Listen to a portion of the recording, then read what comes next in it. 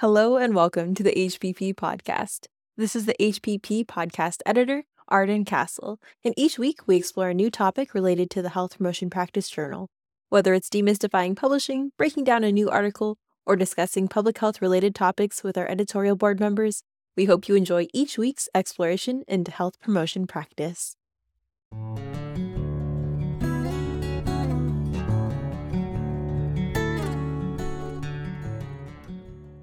This is your host, Arden Castle. Today, I'm joined by Prashasti Bhatnagar and Sonia Canzater, two authors of Investing Community Care is an Important Goal and Need for Eliminating Hepatitis C in the United States, an Abolitionist Perspective.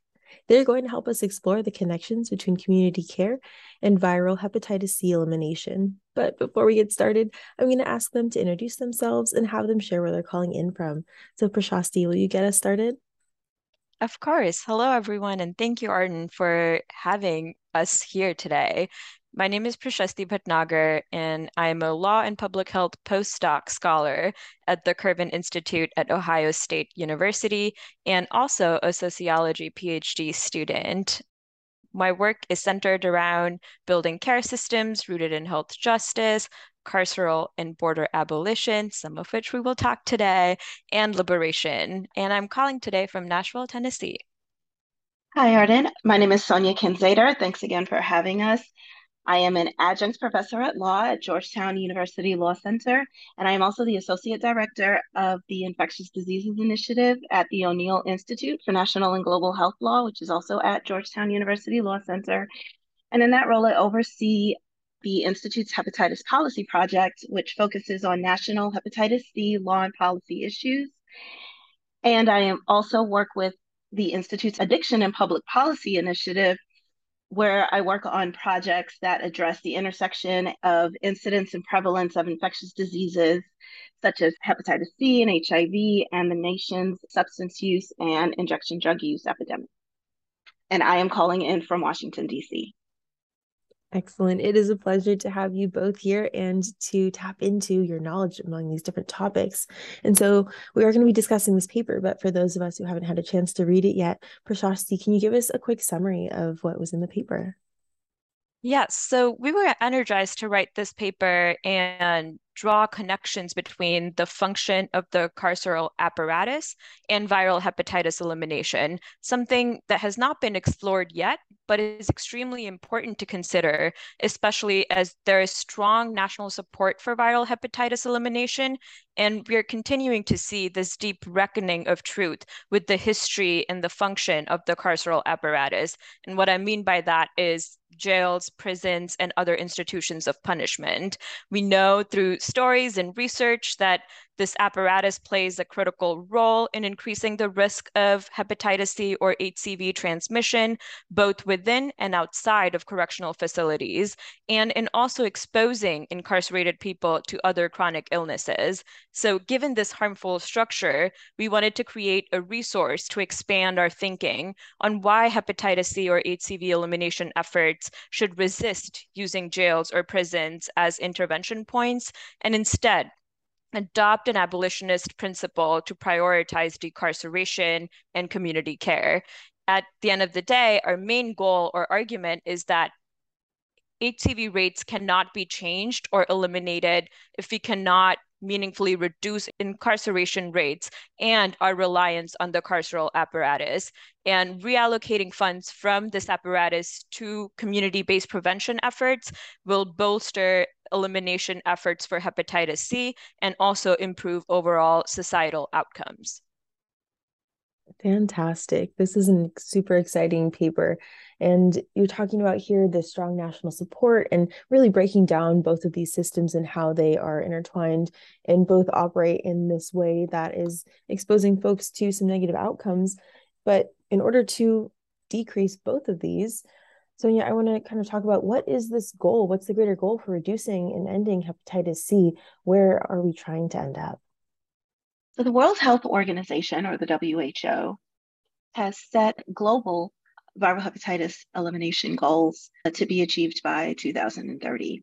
And the United States has adopted these goals as part of the Viral Hepatitis National Strategic Plan. And among these goals for hepatitis elimination. And what we mean by elimination is to reduce and eliminate viral hepatitis, particularly hepatitis A, B, and C, as significant public health threats. So to greatly reduce their prevalence within the population by 2030. And so some of the benchmarks for this goal are to reduce rates of new infections for hepatitis C by 90% by 2030, and to achieve a cure rate for hepatitis C of 80% by 2030. And so in order to achieve these goals, many of the jurisdictions here in the United States, mostly on the state level, have or are in the process of creating comprehensive elimination strategies in order to create the ecosystem and the infrastructure needed to achieve these goals. And some of the priority interventions include greatly increasing opportunities for testing for hepatitis C so that more people are aware of their status, as well as to create mechanisms to get people into treatment to receive the curative drugs that are available to cure hepatitis C, and to make sure that the optimal number of people successfully complete treatment and achieve cure. Because these are the ways that we are going to reduce the rates of new transmission and achieve those reduced rates of the virus here in the United States by greatly reducing the opportunity for new transmission. And so what we are seeing as part of these strategies is the creation of improved networks within communities, within jurisdictions of healthcare outreach and services in order to reach those priority populations most greatly affected by hepatitis C. So currently in the United States, those populations are people who use and inject drugs because hepatitis C is a bloodborne infectious disease, and particularly with injection drug use, there is a higher rate of potential for transmission if people share syringes and needles in order to inject drugs, as well as some other behaviors that may increase their risk. There is also a higher risk of hepatitis C infection and transmission amongst the, quote, baby boomer population, so those who were born between 1945 and 1965, during a time where the health community was not aware that hepatitis C even existed. And so a lot of people within that cohort were affected by hepatitis C and largely unaware of their status for a very significant amount of time. So really ramping up efforts to identify new cases and get them treated within those priority populations, as well as within the community in general, are among the elimination priorities. And in doing so, shifting the priority towards creating within the communities more opportunities for these priority populations to get the care they need. So that looks like greater opportunities for testing of people who use and inject drugs in environments where they engage. So within syringe services programs where they may go for some healthcare services to receive clean, sterile drug injection equipment, behavioral health centers where they may go to seek recovery services for their substance use disorder. So expanding access to interventions for hepatitis C in more places, including non-traditional health settings, are some of the strategies that we are seeing to promote these and to achieve these elimination goals. Awesome, Sonia. So it sounds like there's a lot of goals for us in the next 10 years in order to achieve what we want to achieve in terms of reducing and ending hepatitis C. But I believe in the summary of the paper, we're talking about you're drawing some connections that haven't been previously examined. And so as all of these plans to decrease hepatitis C are being made on the national and smaller levels, how is the carceral apparatus playing into this? Can you tell me a little bit more about how the purpose of the carceral apparatus is actually to promote these health inequities? So when we're speaking of the carceral apparatus, we're not just speaking of the facilities where people accused of or convicted of a crime are held, but we're also speaking about the landscape of laws and policies used to accuse and convict people of crimes. And when we say that this apparatus promotes health inequities, we're talking about it in a couple of contexts. First, we're talking about this historical context and the historical framework of laws and policies that have existed here in the United States that has largely ignored the role of health inequities and health disparities in leading people into finding themselves on the wrong side of the law and embroiled within the criminal justice system, as well as the history of the carceral apparatus itself neglecting and largely ignoring its obligation to provide adequate health care to those that are held within correctional facilities throughout history. And so I'll use substance use kind of as the example that I will use throughout this because of its correlation to hepatitis C and the high rates of hepatitis C that we see both within the community as well as within the carceral apparatus. And so when I speak to kind of the ignoring of health disparities and health factors by the carceral apparatus in the context of drug use, if we look back throughout history, go back to the 1980s and the 1990s, where the law within the United States as related to drug use was a, quote, war on drugs. So there were very stringent laws created that provided harsh penalties, not only to those who dealt and trafficked in drugs, but also those who were users of drugs. Many of these people found themselves facing very large, very long prison sentences as a result of just being a drug user and not even in the business of trafficking of drugs. And what that created was the social norm around drug use being purely a criminal justice issue and really ignoring the link of the healthcare aspect of substance use, the fact that people who use drugs are often just that in and of itself is a health issue. It is a behavioral health issue, and oftentimes it may have been precipitated by an underlying mental health issue or an underlying social issue within their environment or within their home or within their community that may have led them into a substance use disorder that in turn led them into the criminal justice system. And so for decades, policies such as the war on drugs largely ignored those health aspects and just purely focused on the criminal aspect of just making any interaction with drugs just a crime. And that created, or what it didn't create within the community, were spaces where people who were engaged in substance use could receive services for recovery, could receive services to deal with some of their underlying mental health or physical health challenges that may have led them into substance use as a form of outlet or relief. A lot of times, many of these people who found themselves on the other side of the law as it related to substance use, even before they entered into the carceral apparatus, either were uninsured or underinsured and did not have the means to begin with to receive healthcare services that they need or other social welfare services that they may need. And so they ended up, many of them turning into a substance use disorder or substance use distribution as a means to address the disparities that they faced.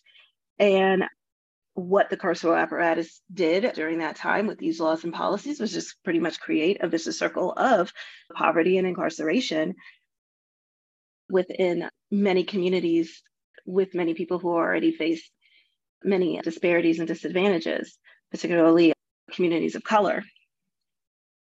And not only that, but by ignoring the health aspects of substance use disorder, both as a behavioral health and a mental health issue, as well as those collateral health issues that go along with substance use disorder, for example, exposure to infections such as hepatitis C, HIV, and other illnesses. By ignoring that and just really focusing on the criminal justice aspect of it, the carceral apparatus did in fact promote these health inequities by not creating the infrastructure within the communities to help support these people before they became justice involved. And then once they do enter into a correctional facility, the carceral apparatus further perpetuated health inequities by failing to meet their obligation to provide adequate health care to those held in correctional facilities that they are required to do under the law.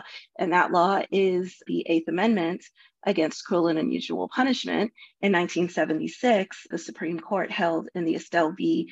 Gamble case that because those held in correctional facilities do not have the means to provide for their healthcare for themselves because they're being detained, it is the requirement, it is the obligation of those who hold them to provide adequate healthcare for a serious healthcare need that they may face.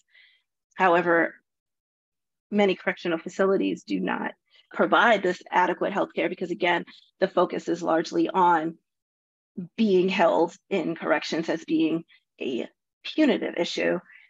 And there is far too little credence given to the health issues and the societal issues that may have led people into justice involvement to begin with. And so again, just in the context of hepatitis C, many of these people come from communities that are under-resourced, and that if they knew that they had health issues, they did not have the means to address them. And then once they enter into the correctional facilities, their health issues either continue to go ignored or might even get exacerbated and get worse due to the overall conditions that they find themselves in while they're being held in custody. And so when we look at this, we see, like I said, the Estelle v. Gamble case was in 1976. It is 2022. So correctional facilities have had more than enough time to address their deficiencies in order to step up and really create the systems that they needed to provide the healthcare that those that they hold require. But this has not been the case because in the United States, we continue to perpetuate this really negative connotation with those held in corrections, with people in incarceration as being undeserving of receiving too many resources. They did a crime, they're there to be punished, and they should just receive the minimum required. Again, largely ignoring all of the other collateral health issues that come into play. And so part of the analysis that we did with our paper is to kind of say enough is enough. We've seen that the carceral apparatus is just not going to step up and do what they need in order to provide the adequate health care. So we need to take a step back and look and see, okay, can the resources used to funnel people into the carceral apparatus be better allocated from a public health perspective to improving the community health landscape in an effort to, one, promote overall better public health, and two, provide an environment that might even keep many of these people from becoming justice involved. If people are able to engage in better mental health and behavioral health, then maybe they will not engage in substance use, or they will not engage in crimes as a result of their substance use or as a result of their mental health that lead them into the correctional health system that is likely only going to make their bad situation worse. And so, like I said, the carceral apparatus has had more than enough time to meet its obligations. It has not. And so it is time to reimagine, perhaps taking a more preventive approach and creating a system within our communities that support the needs of more people to avoid engaging in the correctional system altogether. That is super fascinating. And I'm hearing kind of this social issue and this war on drugs issue where we're taking folks from underserved, under-resourced communities and then funneling them into this carceral apparatus in which they now have even fewer resources to deal with these pre-existing conditions that are also not resourced in a way that's following along with their obligations. These carceral apparatuses are obligated to provide healthcare in order to help folks experience health in these holding spaces, and yet they're not doing that. And so these are some changes that I'm hearing need to happen within the system as it exists. But Prashasti, where do we go from here? Are there some bigger actions? What are the practice and policy implications of adopting this abolitionist perspective? The main takeaway that we want people to absorb and act upon is to join these broader calls for decarceration and abolition. And we, in our paper, talk about how doing so is absolutely critical for creating a systemic response to hepatitis C or viral hepatitis elimination. As Sonia kind of talked about, and we also talk about this in our paper, the carceral apparatus is and will always be fundamentally structured to promote health inequities. And its allegiance, as we talked about through the policies that exist here in the United States, is to maintain social control or to establish punishment and not to take care of people's health and well-being. So our efforts to eliminate hepatitis C then need to exist outside of jails or prisons. And we emphasize that this is a gradual process, that ultimately we want to limit our reliance on jails or prisons and instead invest in these other life-affirming institutions, such as strong health policies and strong health systems, as Sonia was mentioning. There's always this critical question and tension between providing immediate help and systemic change, and offering treatments at jails can be profoundly necessary, but it is important to think about the mechanism in which we offer that support. And I'm reminded of Miriam Kaba's work and words in questioning ourselves when we do this kind of work in if our efforts are quote unquote reformist reforms. That is, are we building something new that will perpetuate inequities? Are we legitimizing systems that are harmful to health? And if the answer to both of those questions is yes, then that is not harm reduction. But we can engage in harm reduction while challenging the existence of such harmful systems and by actively engaging in building the infrastructure for new and equitable systems. And that is what we kind of talk about in our paper and expand our thinking on in how to move forward.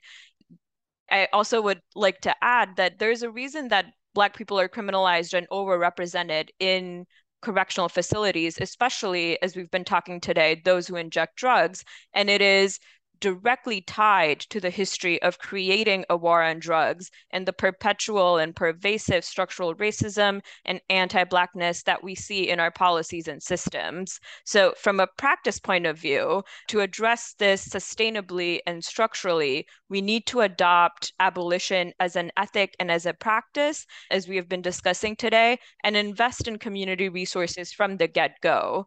This is critical to stop the cycle of criminalization that we've been talking about that then creates and funnels people into carceral settings and perpetuates health and social inequalities.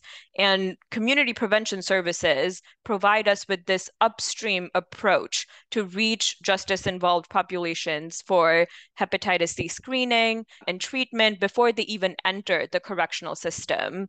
And decarceration efforts can also expand our harm reduction strategies that research continues to show is life-saving. So that's where we need to go. And that's what the practice point of view of our paper is also about. Awesome, Prashasti. And it sounds like there are a lot of ways for us to go and approach this. As you said, very upstream and downstream approaches that are all going to be necessary to get us where we need to be. And some great questions we can ask ourselves as we work in this practice to make sure that we are not also participating in these systems of an injustice. So, Sonia, can you tell me a little bit about maybe what's currently happening or where we might be able to go in the current state of the world? So as I mentioned, the current system is not working. The carceral apparatus is not meeting its obligation to provide meaningful and adequate healthcare for those who they hold. And so it is time to shift that power away from them. They have shown that they cannot meet their responsibility. However, we as a society, we as a people, we still have a responsibility to these people who are just as involved in health and corrections. And I think that's an important narrative as well, because this, 40 plus, almost 50-year neglect of this obligation to provide adequate healthcare within the carceral system has been allowed to perpetuate just because of those societal beliefs around people in jail are not worthy of, people in prisons are not worthy of us spending our money on and providing healthcare for them, when there are people who are not criminally involved who need these services as well. And so by breaking that narrative and in many ways taking that power to perpetuate that narrative away from the carceral apparatus is what is needed to really create this paradigm shift, because it is important as part of addressing the fact that the health of people held within the carceral apparatus does not just affect them. It does not just affect the carceral apparatus. It affects all of us, because the overwhelming majority of people who are held in jails and prisons are going to return to their communities, and with them, they're going to return to the environments that may have created their health challenges to begin with, or that make them worse. Or in the case of something like HCV, hepatitis C, which is a communicable disease, they will bring that back into the community with them and promote additional transmission. And not only that, allowing the existing system to perpetuate actually allows the carceral apparatus to continue to punish people who have been victims of historic law and policies that have created health inequities within the United States, particularly, as Prashasti mentioned, amongst people of color here in this country. And so by shifting into a more community-based approach, you are creating a system of autonomy where more people have the means to protect their own health and well-being. And for many, this will allow them to avoid justice involvement and engagement in the criminal justice system altogether. If people are able to receive meaningful health care for their substance use disorder, for their mental health disorder, then maybe they will not resort to crimes or acts of violence or substance use, which is illegal, and that could lead them into justice involvement. And so one of the easiest strategies, one that I want to speak to, is more states expanding Medicaid coverage that will provide healthcare coverage for a greater number of people who are of lower income, that also encompass the people who are at greatest risk of becoming justice involved in many communities, by allowing them to have access to this care beforehand, and maybe they can, again, receive the services that they need to keep them from coming into contact with the criminal justice system. Related to Medicaid, also, even in states where there is Medicaid expansion, many people who find themselves justice involved and detained either in jail or prison actually have Medicaid at the time of their arrest and engagement in the criminal justice system. But there is a policy within the Medicaid program called Medicaid Inmate Exclusion Policy, which states that if you have Medicaid, the minute you become justice involved, so even if you were just arrested, not convicted of anything, but just accused and arrested, you are expelled from the Medicaid rolls. And there are some states that have addressed this through law and policy changes. But the reason that I bring this up and that it is a concern is that, for example, if somebody is just accused of a crime and later released from jail without ever being sentenced, they are returning to their community, but now they are returning to community without their health care. And it may be a bit cumbersome or overwhelming for them to even reinstate their health care. And so that is a concern. So again, that could lead them to not receiving the mental health services that they need, or receiving behavioral health services that they need, or any sort of services that they need. And that is just another way that the carceral apparatus is actually creating health inequities, because these people actually had access to health care, and this policy takes it away from them. So there are some bills currently that have been brought forth by members of Congress to address this issue. There is the Supporting the Humane Correctional Healthcare Act that was introduced in May of 2021 by Representative Ann Custer from New Hampshire, that would effectively repeal the Medicaid inmate exclusion policy and allow Medicaid recipients to retain their healthcare throughout their justice involvement. There is also the Equity in Pretrial Medicaid Coverage Act, which was introduced in 2019 by Senator Edward Markey of Massachusetts, that would not allow Medicaid programs to expel people held in pretrial detention. So you've been accused but not yet sentenced of any crime, you're just kind of being held like in county jail. It would not allow state Medicaid programs to automatically expel those people from the Medicaid rolls until such time that they are convicted. And even once they are convicted, they would then only have their Medicaid suspended while they are in the correctional facility rather than expelled. So that way, when they do return to the community, which again, the overwhelming majority of people held in corrections do return, there is a seamless transition for them to get their care reinstated. So then, again, they're able to kind of seamlessly feel empowered to engage in accessing healthcare and taking care of their health and well-being. Another reason why this is important and a good example to use and a good reason to use kind of the Medicaid system for this is because if more people have access to Medicaid, if more people know how to utilize it in meaningful ways to be able to preserve their health, this is conducive to creating an infrastructure within communities to provide these services because there is coverage and there will be more people needing and engaging in these services for example, behavioral health, for hepatitis C interventions, for mental health services through either, reallocating the funding from the carceral apparatus and the lack of healthcare resources being utilized there into the community through these measures, through better expansion of Medicaid services. And also, again, if you look at this from a preventive and a proactive perspective, less resources may be needed in the long term by the carceral apparatus, because if more people are receiving the meaningful care that they need on the front end, there will be less justice involvement. There will be less people finding themselves engaged in the criminal justice system because they are able to better address their mental and social and behavioral health needs on the front end and effectively able to avoid engagement in the criminal justice system. So those are just a couple of the examples that I wanted to bring forward, just particularly as it relates to improving hepatitis C outcomes.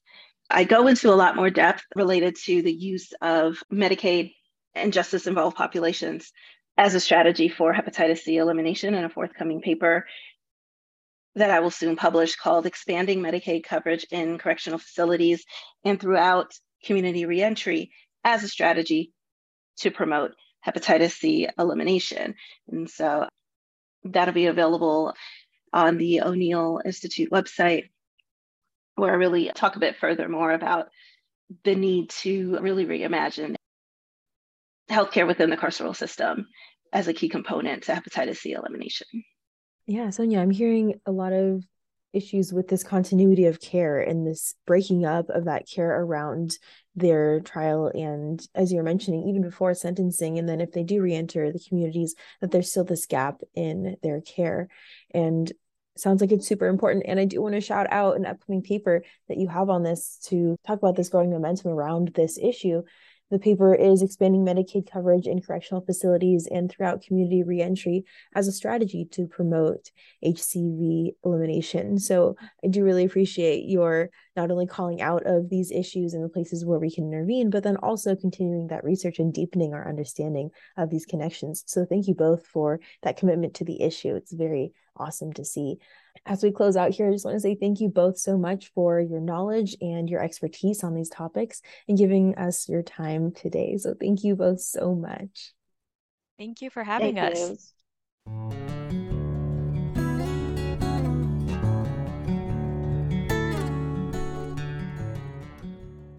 Thank you so much for listening to this week's episode of the HPP podcast.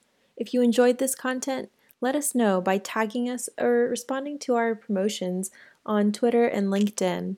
You can also find out more about the Health Promotion Practice Journal from Sage or Sophie's websites. All of these links can be found on the podcast website at anchor.fm/health-promotion-practice. Take care and have a great day.